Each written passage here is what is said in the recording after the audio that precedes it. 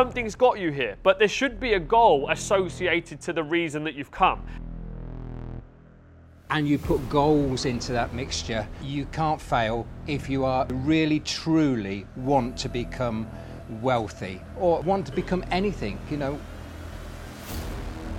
And if I can get them to work with me, for me, or together, we can do some amazing things. The biggest thing that I'm afraid of is being 80 years of age, laying on that deathbed, hearing,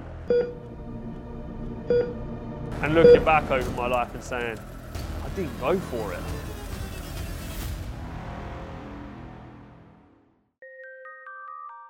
Welcome to the Trade Mastermind podcast. This is the Trade Secrets series. I'll be your host, Joseph Valente, and this is the #1 podcast for the trade and construction industry. We are the secret to starting, scaling, and growing your trade or construction business. The Trade Mastermind, my ethos has always been, right, to make sure that we share insane amounts of value in the packages that we deliver. So you're going to get the opportunity to join the 12 months Millionaire Mastermind, okay? The aim of the game here is to teach you and get you on track to become a millionaire within 12 months. Right? And if you're around people that have built multi-million-pound empires, you will learn what it takes to become a multi-millionaire. The Millionaire Mastermind for me is going to be very, very exclusive, okay? And I want the right people in the mastermind. So this is application only. Hi, and welcome to another episode of the Trade Mastermind podcast. Today, I'm joined by two very special guests. The focus of today is the 7 habits of how to become a multi-millionaire, okay? And this is going to be an incredible episode.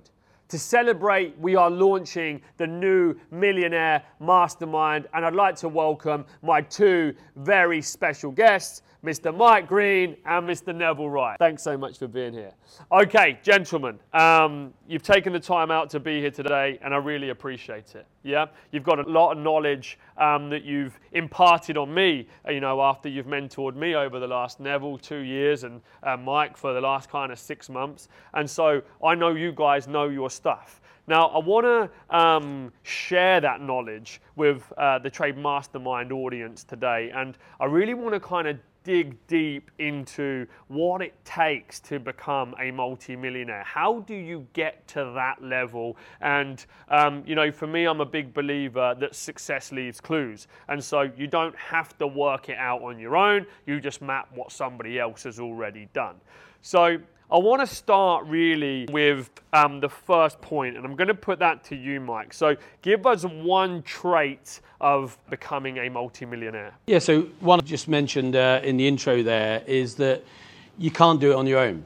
You know, it's other people. And one of the sayings I used to love in my 20s and 30s, and I used to have a picture on the wall, was, I saw further by standing on the shoulders of giants. And to me, what I saw that as was I'm not the best at everything. And in fact, I might not be the best at anything. But what I can do is I can find people who are outstanding at different things. And if I can get them to work with me or for me or together, we can do some amazing things. So, you know, whether that is getting a great accountant who can make sure that the money's protected, that I'm well funded, that forecast correctly and working towards that. If I can get a great marketeer so the message gets out there and I bring in new interest, new sales, it's about that. And connected to that, I guess, the best example I saw of it was Henry Ford, who back in the 1930s, the New York Times called him stupid. And so he sued them. And in their defense, they said he left school at 14, he can't read, he can't write, therefore he is stupid.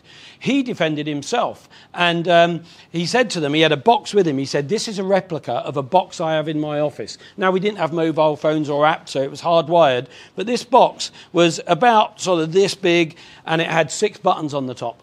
And he said, I've got a box like this in my office. If I press that button, one of the best engineers I believe in the world will be in my office within 10 minutes. If I press that button, one of the best salespeople in America, if not the world, will be in my office in 10 minutes. If I press that button, one of the best marketeers will be in my office in 10 minutes. And so he went through the buttons, and then he said, so it isn't about my intelligence. My actual intelligence isn't academic necessarily, but it is knowing that with great people I can build a great business. And and it's worth hundreds of billions of pounds today, still one of the biggest car manufacturers in the world. And so, that first principle for me is make sure you're surrounded with great people. Make sure you get great mentors or great people that you can look up to and that you can emulate. And some of that is face-to-face. You can't beat face-to-face. But some of it might be just looking at, whether it's YouTube excerpts or speeches that have been done, videos of great leaders. I never had that when I was a kid. I had to read books. I read over 700 books in my 20s and 30s. But now we can log on and we can see blogs and we can see life stories and biographies. But the key principle is you can't do it alone. You need great people. Amazing, fantastic answer. Mike's made a fantastic point there, and building that power team is incredibly important. And I think, being comfortable with hiring people and surrounding yourselves with the right people is really important for you to start moving forward. Because at the moment, you are going to be doing the quoting, the sales, the marketing, the operations, the doing of the work, the paperwork, the invoicing, the bookings, all of that stuff, right? And you're not a one-man army. So to get to the next level, you've got to build a team of people and also get around a team of mentors to be able to coach you and help you to do that stuff. Second question goes to Neville. And I just want to say that Neville sold one of his businesses 2011 for 70 million. Cash. In cash. Yeah. So Neville, give me a trait of becoming a multi-millionaire. How do we get 70 million cash? I think everybody has hopes, needs, wants and dreams. Everybody. And if you have hopes, needs, wants and dreams, and you put goals into that mixture, you can't fail if you really truly want to become wealthy or want to become anything. Started off as a window cleaner. One of the things that I had was I was hungry. I was hungry. I needed to put food on the table. And one day I found myself on the welfare, and then for 3 months, and then altercation with them because I wanted £2 a week extra to feed my wife and child. And at that time I was living in a 10-foot caravan, and things, people used to say, how's it in the 10-foot caravan? I'd go, well, it's great. We've got running water. And they said, oh, you're a plumber? Did you plumb it in yourself? And I go, no, it's the condensation every morning running down the walls. It was shit. Winter of 73, 74, when you're in that predicament and haven't got any money for food. And do you know what they said? They said, if you want another £2 a week, have another child. I said, I can't afford to feed the one that I've got, and you are telling me to have another child. And it hasn't, the system hasn't altered in 40 odd years, 50 odd years, hasn't altered. So they'll still advise you to have another child, and keep you down. And that's what they want. They want to keep you down. Well, I was angry and I was sad at the same time. And I said, if you can't look after me, then I'll look after myself. And there was a turning point there where I burnt my bridges, and I said I'll never go begging, cap in hand, to anyone ever again. And that's quite powerful. So your hopes, needs, wants and dreams kick in, and your goals. And my goal was to earn a couple of pounds to feed the family. And you start from there, and every day changes. There is this fear, and I think I had the fear of failing and going back in that dole office, which was in the middle of Peterborough. It's not there anymore. I had that fear of opening that door and the guy at the back of the counter saying, I knew you'd fail, I knew you'd be back. And that drove me every minute of every day. It drove me. And in the end, we became the biggest landlord in the 80s in Peterborough, private landlord in Peterborough in the 80s and 90s. We took ideas and we built businesses that we knew nothing about to become the top independent nursery company in the UK and probably in Europe from knowing nothing. So it can be done. We had 125 staff in one shop. full-time staff in one shop. The question was one trait on how to become a multimillionaire. So you're saying goals, dreams, wants, yeah, and having that hunger to succeed, yeah? To literally eat and to succeed, yeah? This is one of the most powerful things that you can do. Keeps you on track, keeps you motivated, keeps you guided, yeah? What are you getting up for?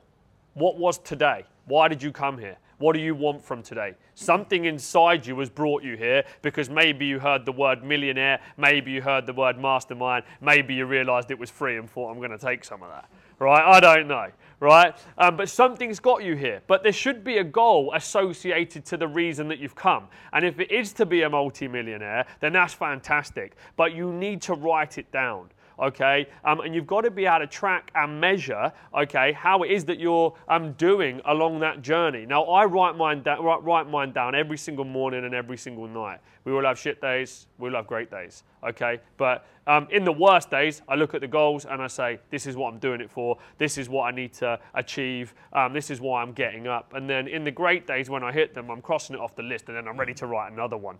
Yeah, what's next? But unless it's a bit like having a sales target. Yeah, unless you've got a sales target, are you going to be able to hit it? No, right? You can't hit what you can't see. So your goals for me are like a target. So you're writing them down so you know actually what it is that you're working for. So Mike, give us number 3. So number 3 for me, you just said we'll have shit days, things don't go right. And you know, Neville's written a great book. I wrote a book called Failure Breeds Success. And when I was writing it, the lady who was trying to take my Luton splurring and turn it into something sensible with me, she said, you can't call it Failure Breeds Success. I said, why not? Everyone fails. Yeah, but if you've got failure in the title, no one will want to buy it. Now, it got to number 10 in Amazon books when we launched it for about 3 months. And I still believe today that failure breeds success is a really important principle. Everything you ever become good at, you are crap at to start. Whether it's the first steps you take as a baby, you get up, fall down, get up, fall down, get up, fall down, get up, fall down. You don't step the first time, try and walk a few steps, fall over and think, sod it, I was clearly never meant to walk. If your desire to walk and keep up with the other people or your family is strong enough, you will keep getting up. If you learn to ride a bike, you fall off, but your desire to ride a bike because your mates are is such that you'll keep getting back on, even if you're bruised and cut and hurt. If you're playing computer games, you get a rubbish score, but your friends are doing well, so you want to do better and better. And then suddenly we get a job and we think, I don't want to look like a failure. I don't want to fail. I don't want anyone laughing at me down the pub saying it didn't work out. Neville said one of the things he didn't want was the fear of going back and saying I failed. And yet we tend to think most motivation is positive. Some of the best motivation is the fear of failure. And negatives can drive you, so fear drives you as much as positive pulls you. But you have got to get comfortable with the fact that everything you've ever done or will ever do, you'll probably fail your way to in some ways. Now, hopefully there'll be small failures. They'll be managed. If you've got mentors or coaches or you get expert people, they will say to you things that will stop you tripping up or falling over or failing so much. But you're still going to have some challenges. And, you know, I was once told, I went bankrupt in my 20s. We lost our business. I was delivering pizzas with my wife for 2 years. And then that was mostly afternoons and evenings because we had to start again from nothing. I lost my house as well. And I remember thinking, this can't be it. I was a failure. I failed. My business failed. I lost my house. I lost my business. I was a failure. But then I thought, well, I'm not a failure. That business failed. And then I read some books by people like Richard Branson or people who are super successful but had had challenges. And I thought, actually, they've all failed. And you show me someone who's really a success who says they've never failed at anything, and I'll tell you they've had failures, they're lying. They're just focusing on the positive. And that's nothing wrong with that. You should focus mostly on the future. And if you thought about where you should focus, you know, think of being in a car. Your rear view mirror's this side, your side windows are that side, but most of it is the front, the screen. So you should be mostly focused on the future. And if you do that, you won't ever be a failure. You will pass through failure on your journey to success. Failure is not a destination. It's an event that happens along the way. And actually, it makes you stronger. It makes you more driven as long as you keep getting up. So for me, the third principle would be you've got to accept that it's not all going to be easy, that you are going to have shit days, that you are going to have things that don't go how you wanted or how planned. You're going to have years, maybe a year or two, where you make a loss on the journey to making a lot. But if you keep on going, I truly believe, if you, as Neville said, if you set a goal and you're clearly focused on that goal and nothing's going to stop you achieving that goal, as long as you keep on with that, whatever happens, you will achieve that goal in the future. I don't believe a single person who keeps focused on their goals and keeps going will not achieve them in time. Excellent, great point. Now, I remember the first 5 years in business, and I'd heard that statistic that, you know, some businesses fail in the first year, some in the third, some in the 5, and it meant so much to me to not become one of those statistics within that 5 years, and I did everything I possibly could to hang on for those 5 years, growing the organisation. And I remember when I got past it, I was like, right, well, I must be in the safe zone now. Yeah. You know, I've got past those 5 years, so I'm not going to be that statistic. And, you know, I continue to grow my business. And one of the things that I always knew in the back of my mind, that failure was going to be a part of growing a business very, very quickly. I never thought it was going to happen, yeah, but I knew that it was definitely going to be a part of it. And one thing that I was always say to myself is, Joe, I would rather shoot and miss, yeah, than never shoot at all. So I'd rather shoot and miss than never shoot at all. One of the biggest thing that I'm most afraid of in this life, yeah, and it's not much, right, but the biggest thing that I'm afraid of is being 80 years of age, laying on that deathbed, yeah, hearing boop, boop, boop, and thinking and looking back over my life and saying, I didn't go for it. I lived average. I didn't try and become the best version of me. Because all those risks and everything that you take become insignificant in the face of death, right? And you've got one opportunity to really go for it and make it the best possible life that you've got. So why not shoot and go big? Yeah? Number 4, Neville. You just reminded me of something that I put in the book along with thousands of other things. Life is a game. Life, to me, I have to treat it as a game. It's like being in a fun fair. You go to Disney and there's a great fun fair, there is. And we're all in this fun fair together.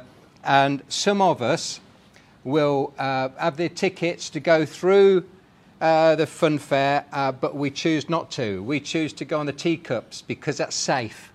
So you keep going on, you keep using your tickets up on the teacups and on the little rides.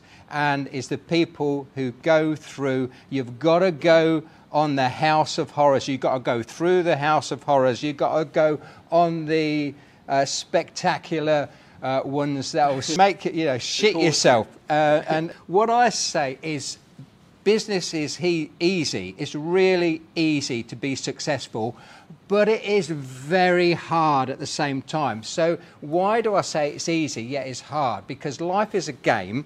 And you've got to treat it as a game, as a bit of fun, and then you can do your best at it. But why I say it's easy is because they can't be asked to do it, because they haven't got that motivation. So therefore, it's very hard in business, but it makes it easy for you if you are willing to make the effort that nobody else is, that 99% of people are not. Then, you know, it becomes easy.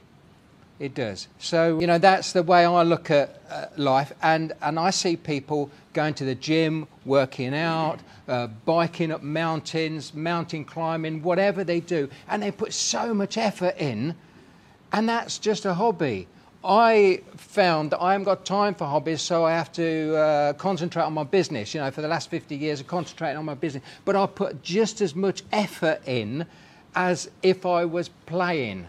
Mm-hmm. So that's the way I look at it. You know, life is a game. Every day, you know, you can go to this gym in your mind, you can go to this fun fair in your mind, and you can win. I love that, Neville, thank you. And it's just kind of made me think, you know, what you're saying there about the competitive advantage. Train Mastermind's probably got now nearly 3,000 customers. Yeah, so we've got 1% of the market. That over the last 2 years, we've onboarded and trained to become better at business. Now, you think since you guys have been involved in the Trade Mastermind, how much you've learned, how much you've experienced, and how much you've done in your business, yeah? How much further have you got than the rest of those 330,000 people? Because 99% of those other businesses in construction are focused today on working on the tools. They're not focused today on working on themselves.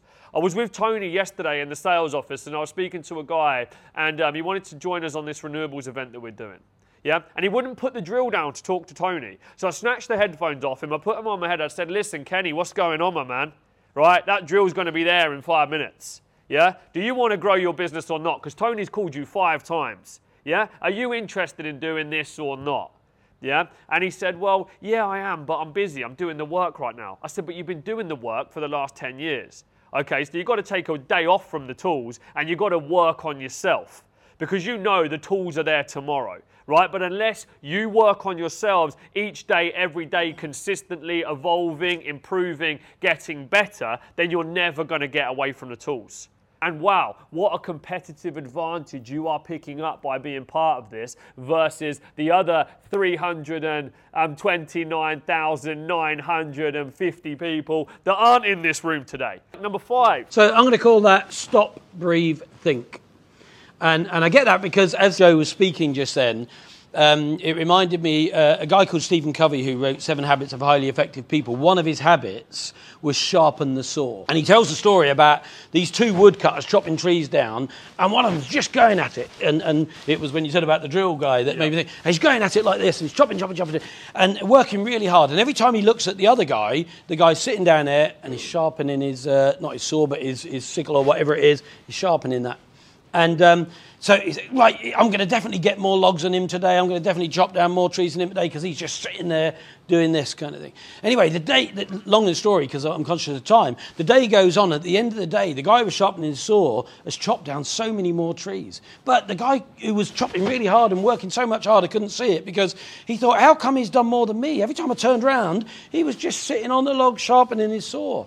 And, you know, the principle of that with Stephen Covey is if you don't stop to take the time to regenerate, to sharpen that saw, and that saw in this analogy is yourself, to get yourself back on top form, then you're going to blow out at some point. You're not going to achieve as much, even if it feels like you should, because you're working harder. And so the stop, breathe, think is something that I've said about people climbing mountains and cycles and stuff like that. I didn't necessarily want to do that, but I had a mentor who would say, I want you to run a marathon. I want you to cross an ocean on a clipper race. I want you to climb mountains and that. And I said, Stuart, why the hell would I do that? And this is in the 90s. He was earning like 18 grand a day. And he said, look, you're broke. I'm not. Do as I say or get another mentor because I know what you can't see about yourself and you need to get away. Now, as I went on the first one, which was climbing a mountain, and I've done many now, but I'm halfway up the mountain and I'm like going for it. And the guy says, pulley, pulley, pulley, pulley, slowly, slowly, he's saying. And I said, no, but we need to get there. We've got to get there to get to camp. And he said, yeah, but you'll get there quicker if you just take some time to stop, breathe, and think.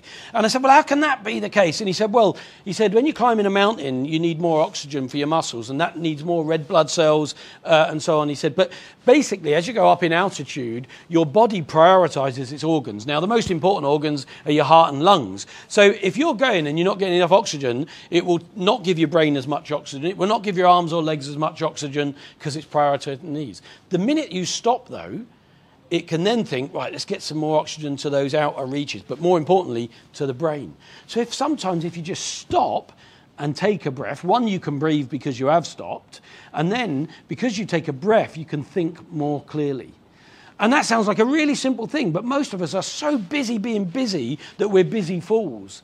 And we don't once a day or once a week or once a month or a holiday a year, we don't take the time to stop, breathe, and think. You know, even Churchill, when he was PM over the wartime period, he used to take an hour each day that he called his quiet hour. Now, I think now he was probably meditating, but he was certainly stop, breathing, thinking, what's the biggest issue about today and how do I deal with that? Now, if we think we ain't got time and we're at war as a country and our leader is taking an hour each day, and he might not have been the best prime minister in all ways, but he was the best wartime prime minister according to a lot of world leaders, it's because he took the time each day to think, what's the most important thing I need to achieve today, and what decision do I need to make on that, and who else do I need in that decision? It's a bit like Joseph saying he writes his goals out for every day, taking the time to think about that. But most of us don't do that. It seems really obvious. We're running so fast, we're not breathing properly. If we're not breathing properly, we're not getting enough oxygen to our brain, and we'll make stupid decisions. So for me, it's stop, breathe, think. Amazing, great stuff. And that's made me think. There's a great book by Earl Nightingale, Greatest Secret, Earl Nightingale, yeah, and that is that men simply don't think. Yeah, and he describes how, the wealthiest among us take that time out, exactly as Mike's just said. And they measure guys that leave university at 20 and they track them across their lives, and they watch the difference at 60 between the ones that really made it and the ones that never made it. And so that's just a point of reference for you guys to look into that further. Okay, level number 6. Carrying on from Mike, I used to have this thing called CTT, Creative Thinking Time. And you have creative thinking time probably half an hour a day. With people, then it's brainstorming.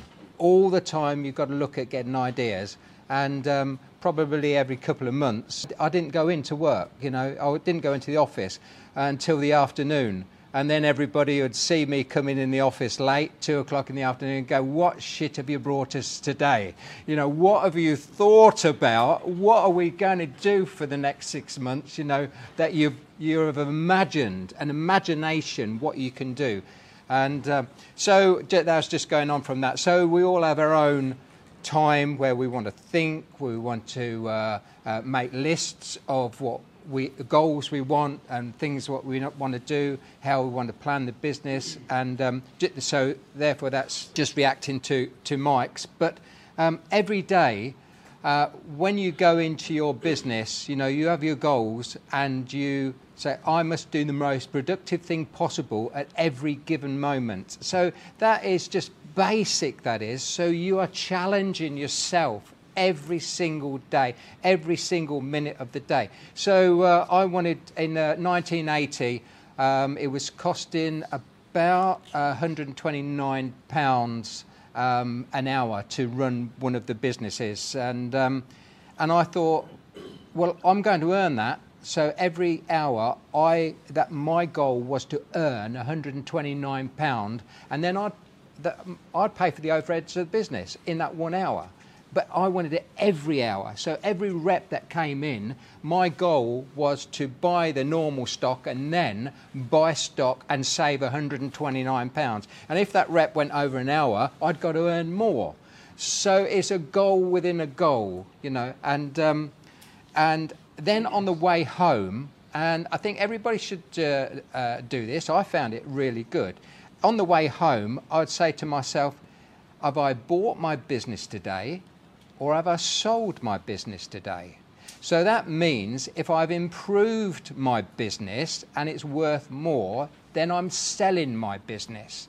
If I haven't done anything in that day to enhance the value of that business, then I'm buying it. And do I want to buy my business? No, I want to sell my business. So that's something I used to ask myself every day. And every day I used to have this conversation. If people could see me, queued in the traffic, talking to myself, you silly bugger, you haven't, you've bloody bought the business today. Why? Because you wouldn't get off your arse and do something, and tomorrow is going to be different. Tomorrow I'm going to sell my business. So, and I've built and sold quite a lot of businesses. An educational business last week, which was in for 7 years, is the latest one. But, don't be afraid to sell businesses. So you build a business and then you can sell it. And if you don't want to sell it, fair enough. But you take an advantage, you take an opportunity when it arises.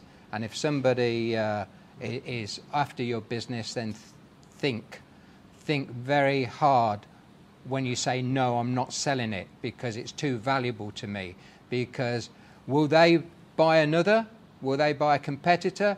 Will they start their own business and put you out of business. So think when somebody approaches you to buy your business, think very hard of what the answer is going to be. Yeah, really great point. But knowing when to sell is important. And just from my experience within the Trade Mastermind, again, 2 guys that we've helped build and sell. As I said to you guys earlier, I've only been going 2 years. Yeah. So within that time of building my own business, not have we trained thousands of businesses, I've also helped 2 businesses build from Paul Selman was at 150K, got to 1.2K in 18 months, exited 3 months ago for 6 figures. Gary Ashton, I did it with him in 12 months, 250K to 7 figures. We sold for 6 figures. Yeah.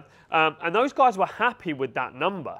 Yeah, they wanted out of that point. They wanted to experience the rapid growth. They wanted to see what it took to build and scale their business to a 7-figure number. But then they also realized that they didn't want to stay in the boiler business. Yeah, so they were happy to take that 6-figure sum, get out, take all of the principles that they'd taken from me, all of the knowledge and all of the traits, and said, right, hang on, there's lots more ways to make money out there. Bigger margin businesses, more profitable businesses, and so on. And they jumped into that next vehicle. So it really is something to think about, is what is your exit strategy? You know, and if you don't have one, just write that down. What is your exit strategy and how are you getting out? Yeah? Awesome. Okay, cool. I think that puts us on finally to number 7. So over to you, Mike, to wrap it up. Yeah, I mean, I guess just the last 10 minutes of conversation made me think about one of the principles I used to work to a lot is in my early career was retail, and we built a global retail consultancy which had offices here, America, Australia, New Zealand, and worked in 18 European countries as well. And it was all retail, but one of the sayings in retail, and it was often about fresh food, was the first cut is the best cut. So if you've got to reduce the price on something, or you've got to sell it because it's going out or there's a problem, don't leave it too late, because once it's gone off, you won't get anything for it. So, you know, when you need to make, and I interpret that now as make sure you make the tough decisions. We think that we do that, but often we fail to make the tough decisions soon enough. So if I think about one of the things I'll often say to people is, if you've got 10 people, let's say, in your business, or any number, apply this. If you had to tomorrow get rid of 10% of them, so just one, if you've got 20 people, 2 or whatever, but if you had to get rid of someone tomorrow for the future gain or benefit of your business, who would it be? In the time it took me to say that, you know who that person is. So then one of my mentors used to say, if you can think about them in seconds, why on earth would you do that? And he told me about Jack Welch, who they employed hundreds of thousands of people in General Electric. He said, you've got to get rid of the bottom 10% in every year. Now, that seems really harsh, but what he said is, you think about them that quickly. So if you're keeping them, you're probably abusing them, because they think they're doing a good job. They think that they've got a future. But you, in 2 seconds, thought about them as being the 10% that you'll cull if and when you needed to. Now, if you have to get rid of that person, why haven't you, if you could think about them that quickly? Why are they still in your business? And the reason I say that's important is the best way to build great businesses is with great people. Now, every business has great people, it has good people or average, and it has poor people in terms of their abilities and their productivity. And I remember one of my old bosses once said, when the chairman of SPA said to him, how are we doing, Darren? And he said, yeah, we're good. We're doing better than average. And this guy, John Irish, put his hands up in the air and said, average? Fucking average? He said, average is the bottom of the top of the bottom, the cream of the crap. Why the hell would we be happy with average? And ever since then, when someone says to me, oh yeah, we're above average, or we're better than average, I think that ain't a standard to set yourself. But in the people you employ as well, if you employ average people, a guy called Kip Tyndall once said he pays twice the going rate, still does today, in a business called Container Store in America, which had 20 years of double-digit growth without break. He says, I only employ great people, but to do that, I have to pay twice the going rate. He said, but my staff cost isn't any more than anyone else in my industry, because I'm not having to re-recruit, I'm not having to retrain. He said, and great people are at least 3 times as productive as the average person. And then he said, how many average people do you employ? And you could probably think about that. Who you got in your business that's great, and I bet they're 2 to 3 times as good or effective, and yet we're settling for average, or we're accepting the crap, quite frankly. And we're abusing them, really, because we're keeping them in our business when we know they'll be the first to go. So it's about making the tough decisions to say, I'm never going to lose a great person. I'm going to do everything within my power to make them feel valued, to make sure I look after them, to know their wife's name, their kid's name, what they like doing, what they don't like doing. And if they're unhappy, I'm going to know they're unhappy. By the same token, I'm always going to make the tough decision to let the people who aren't the best in my business go every year, because they're dragging down and creating an anchor to my business. So, and that might be people, that might be products, that might be projects. You know, we built this 102 flats next door here with a big glass atrium. Now, we built that through COVID. It cost £1 million more than it should have because material prices went through the roof. It took 9 minutes longer because of the various knockdowns. Was it easy? No, but we had to make some decisions to change some of the contractors because they weren't good enough. And it's tough letting a contractor go halfway through. You've got to get someone else to do it. But we had to make sure that to get it to a position, and we benefited long term because property prices went up in that same period. So the extra cost didn't hurt us too much or in a way that would mean we didn't make any money. But we only did that, and we only stopped it being a failure because we made the tough decisions. And yet I mentor lots of businesses who are saying, oh, no, I need to get rid of them, but I haven't got anyone at the minute, and you know, they're rubbish, and I will get rid of them as soon as I can. And I think they're never going to get rid of them. You know, make the tough decisions. Get to the business that's got primarily great people, maybe some good people, and don't get me wrong, you try and train those people. You can train a good person to be a great person. But another saying that connects to it is, you can spend as much time training a nag as you want, it will never win a race. Invest a bit of that time in thoroughbreds and they'll win every time. But we don't. We spend most of our time trying to fix our nags. Stop focusing on training and spending time fixing your nags. Get rid of them and find some thoroughbreds to support and train better. Excellent. What a fantastic point to end the podcast on. And I just want to, again, just quickly share one of my experiences up to very recent. So, you know, we'd inflated to about 30 people only, you know, kind of 4 to 6 weeks ago. And I was coming in each day looking around going, wow, how are we growing this big in a short period amount of time? And looking at each department saying, I'm sure we've got way too many people. There's no way that each one of these departments is productive. And then it was actually one thing that you'd said to me in our mentoring session, which was basically that lesson. And I had a couple of people working in the business that had worked for me for a very, very long time.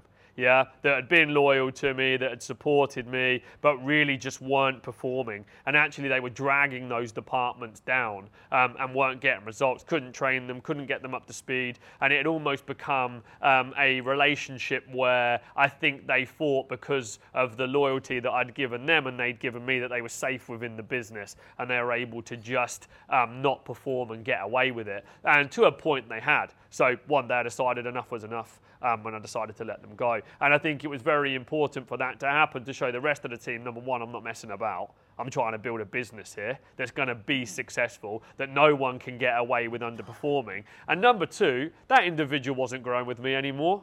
Yeah, they'd hit their peak. They weren't getting anywhere. They weren't getting job satisfaction. They weren't achieving. They weren't going anywhere. They weren't getting to the next level. So as Mike said, I felt like actually I was doing a disservice to those individuals by allowing them to stay in the role and underperform. Yeah. So I decided to let them go, and it was actually one of the best things that's happened. We remained amicable, explained why, and now it's allowed the business to really tighten up again. I bloated up to about 30 people. I've dropped it down now to about 20. Yeah, and I've not really noticed any difference. Yeah, but as you scale up, you kind of onboard a lot of people and then you trim back up again when the time is right. And, you know, making those tough decisions is really important. But as the business continues to go, if I just kept all those people in the business, all I'm doing is keeping that cost of all those underperforming people. And not only is it a constant drain on the overhead month in, month out, the way that I look at it now is those people in those roles that are underachieving are actually stopping somebody in that role achieving.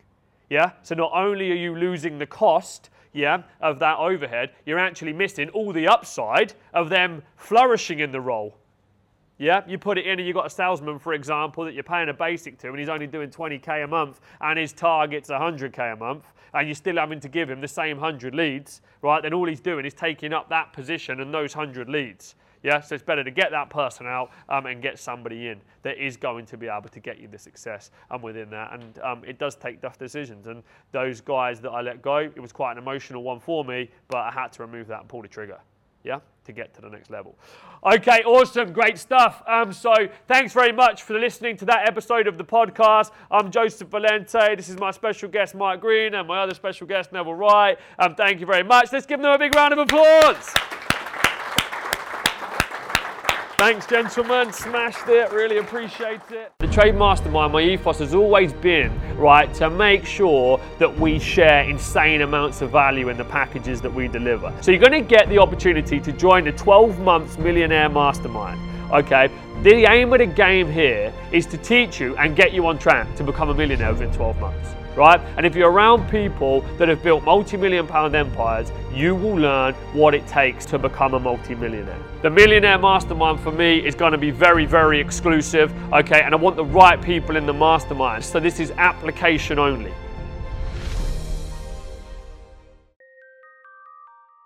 Head over to www.trademastermind.co.uk to find out more, or follow us on social media @Trade Mastermind or @Mr. Joseph Valente.